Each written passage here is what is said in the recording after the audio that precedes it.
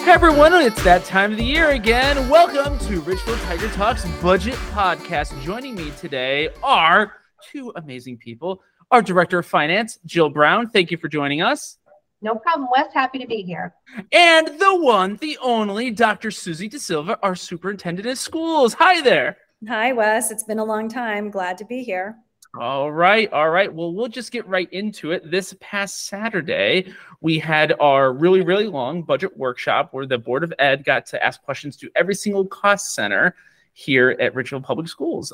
It was quite the long day, but we made this really amazing budget website. If you just go to ridgefield.org, there's a big button down in the lower right side of the website called the budget website. You go there.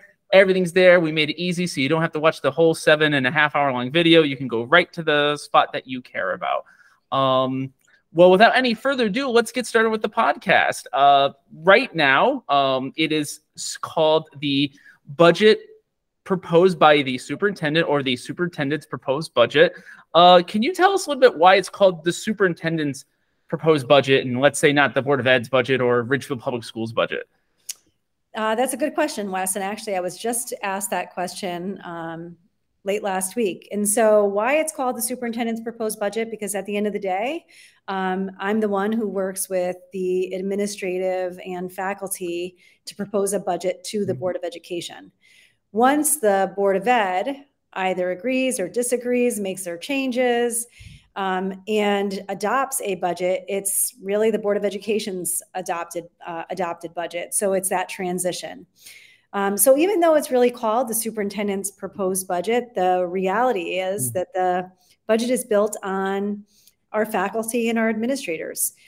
So really there's a lot of time and energy spent by our teacher leaders, looking at the future and deciding what it is that they need. And sometimes it is what it is that they want. Yeah. And then proposing that to the superintendent and the administrative team. And through that process, it's a long one. We look at current trends in education. We look at past budgets. We look at legislative requirements. We look at the student population and the academic needs, emotional needs. And then ultimately, we look at each cost center collectively. And then we prioritize. So we don't just look at 1 year. That's hard to do because, as you can imagine, future year budgets can be challenging. And so you really have to think about what it is that we need and perhaps want today and what it is that we're going to need in the future years, because those future years can be pretty significant. So you really have to think about both at the same time. So it is the superintendent's proposed budget. Yeah. Let's be clear. It is... there's very little in that budget that comes from me directly. It really is the RPS faculty and staff. So from my personal experience, we usually start budget internally around end of September, early October. And actually, I think this is a great time for people who are new to this process. If we could just quickly go over like what the budget schedule looks like. We just had the big meeting this past weekend. What does that look like? Yeah, so you said it starts in October. For me, it starts in early September, right? Yeah. But we really gear up in October, November, and then of course present in early January. What still remains is there's a public hearing scheduled for this Saturday at East Ridge Middle School, 10 a.m. For the public to come and share their thoughts, views, comments, and offer us any questions. The Board of Education will meet a second time. A second workshop is scheduled. That'll be a virtual meeting at 7 p.m. on the 6th of February to fine tune any requests or wonderings or any other suggestions that they have. And we hope that they will vote to approve the budget on the 12th at their regular meeting so that we can send it on to the Board of Selectmen for their review. The more time they have to review, the better. And they'll make a non-binding recommendation to the Board of Finance from there. And all of those dates are on our website. There's a nice button that'll take you to our special budget website right on our main website. Oh, absolutely. And is there anything different with this year's budget? Is it structured any differently? Are we doing anything different this year? Generally speaking, it's similar to years past, but one of the different pieces this year is I decided to add into my budget presentation what didn't get into the budget. What were some of those things that different cost centers may have been requesting that ultimately didn't get in? And I thought that was important so that the community can see what we're thinking about in years ahead, and also understand why it is that something didn't land where there may have been, hey, we've been hearing about X, Y, or Z. Why didn't you request that? And so giving the public some insight as to what was requested and ultimately why we didn't move it forward. And I think our principals this past weekend at our Saturday budget workshop did a nice job of answering those questions. And they really appreciated the Board of Ed's inquiry. They do. Our Board of Ed really does want to be supportive of our faculty and staff, and certainly support them with what they need. And I thought our principals really helped the community understand what they asked for, and what the plan was if we didn't put it into this year's budget, and what it might mean for the horizon. Absolutely. Absolutely. And if you go through this budget book, which is, of course, on the budget website, linked in the description of the podcast, it's 221 pages. So there's a lot to go through, but it's all there. It's all there. And let's say someone is looking through the budget book. I know some thoughts have popped up. It could appear that maybe some schools are losing a teacher. How does this actually work when you're looking through the budget book? First off, it's important to remember that we have class size guidelines. So that's a for sure, right? Those are the guidelines that we have, and we really do adhere to those guidelines in our budget process, which are based on projections, not actuals. So the way in which school districts budget is based off of projections. So we have the middle projections that we utilize. And when we budget, you're seeing budget to budget. You're actually not seeing actual. Although this year we added a column into our cost center so that you could see what actuals are there also.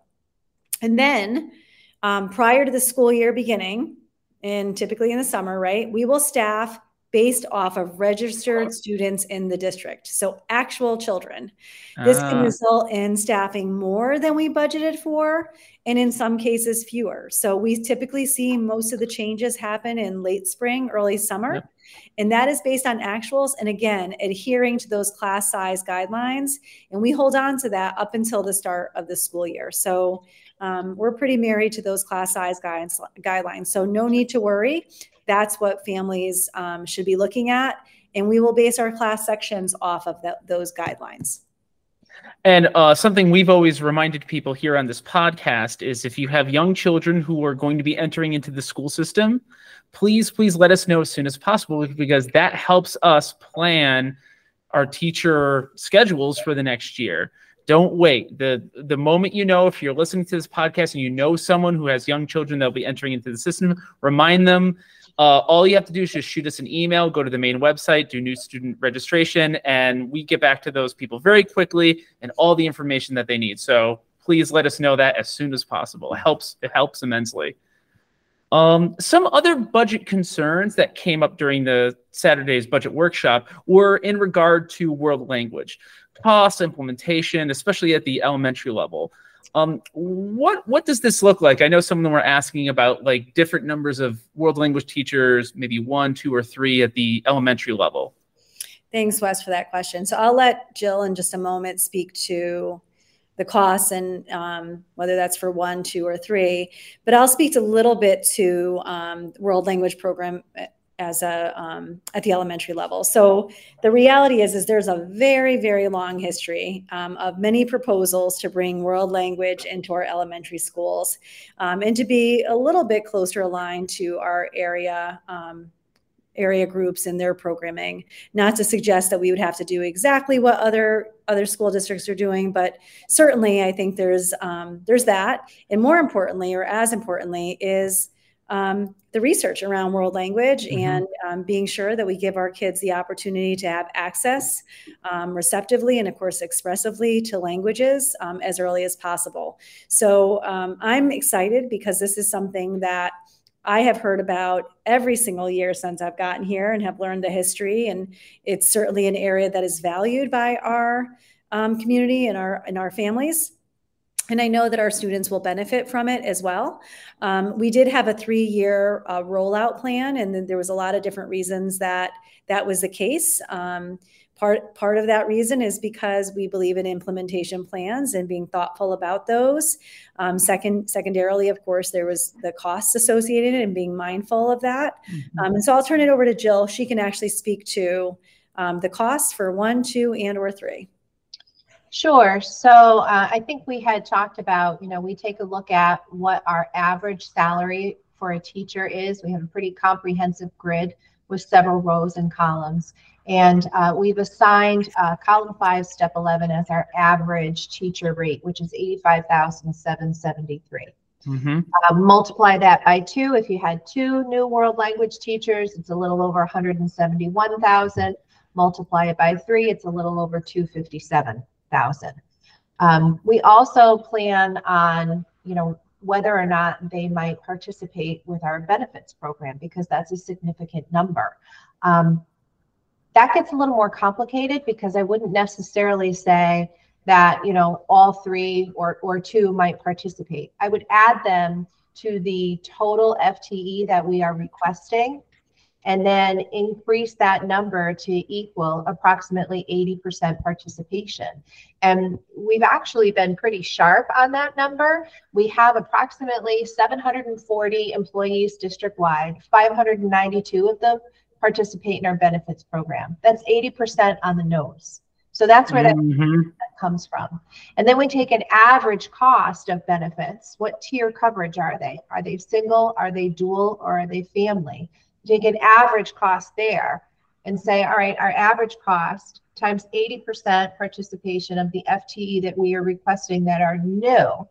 So this would drive our 16.8 up to 18.8. And the benefits addition would be a little over 42,000. So there's a complicated calculation that takes place, but we are pretty sharp in how we calculate that. Absolutely.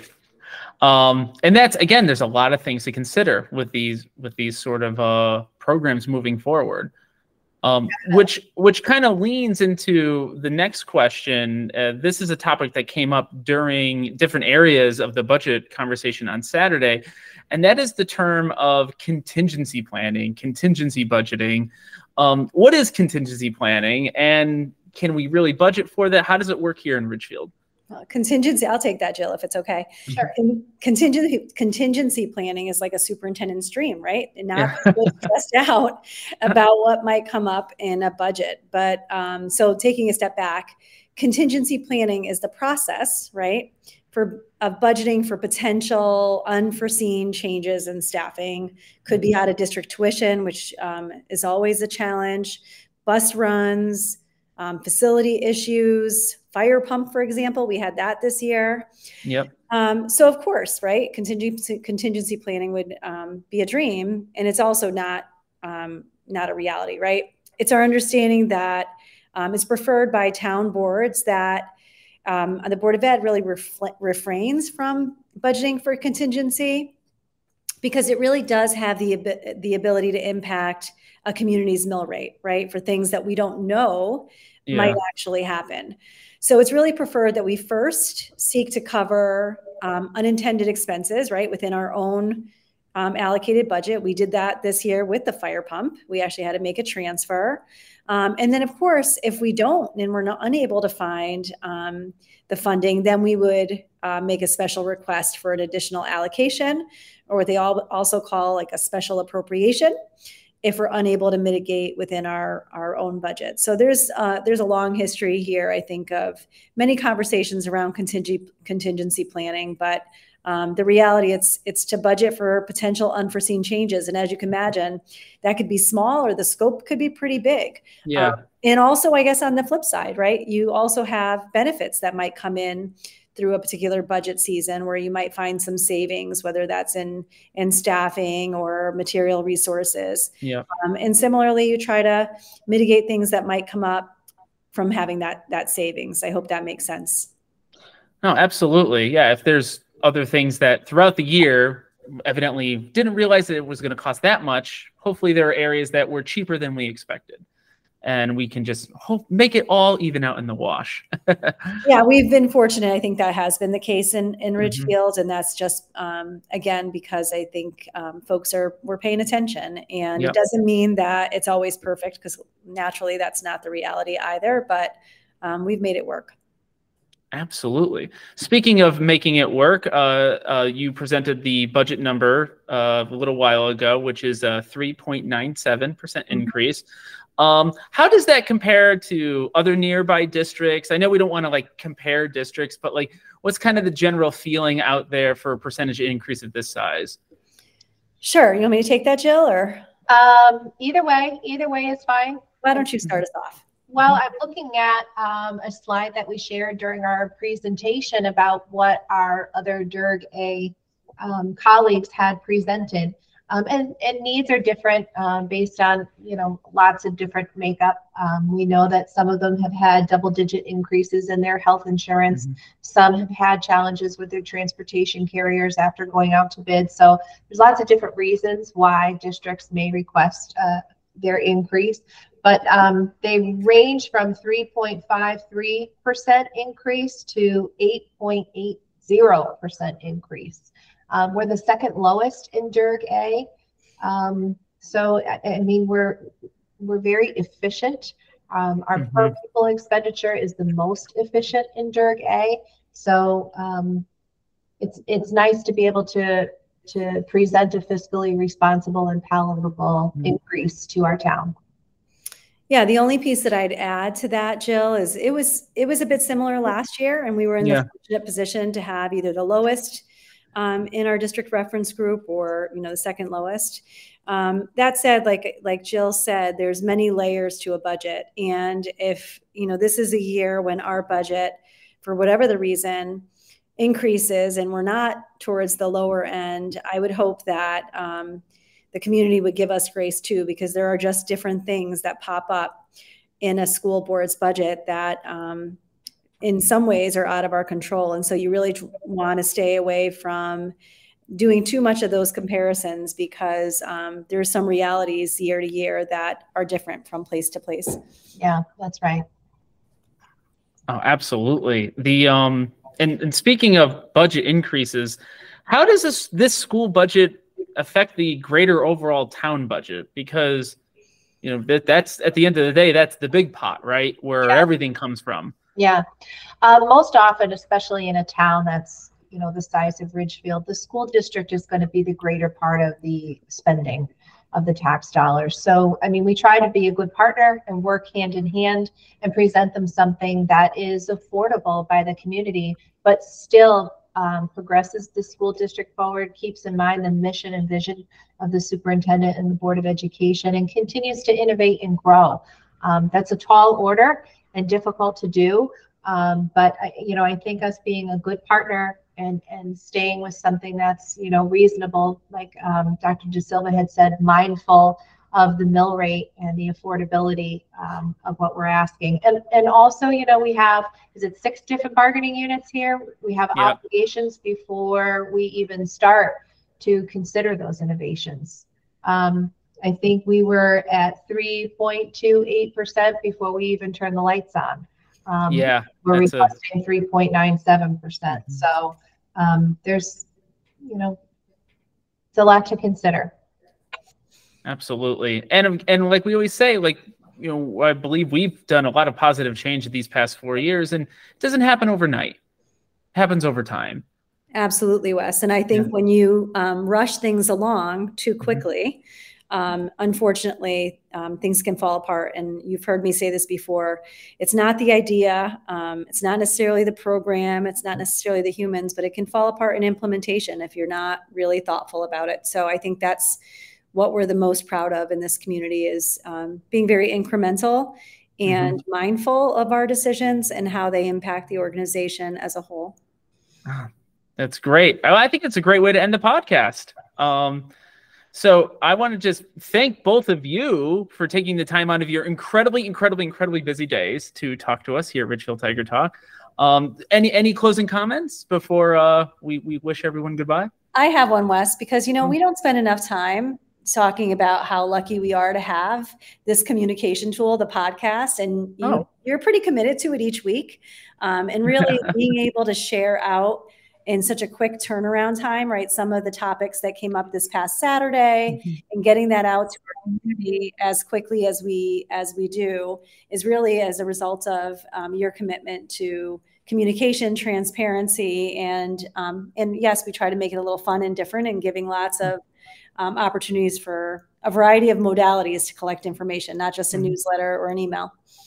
So thanks, Wes. Thanks, Wes. Great job.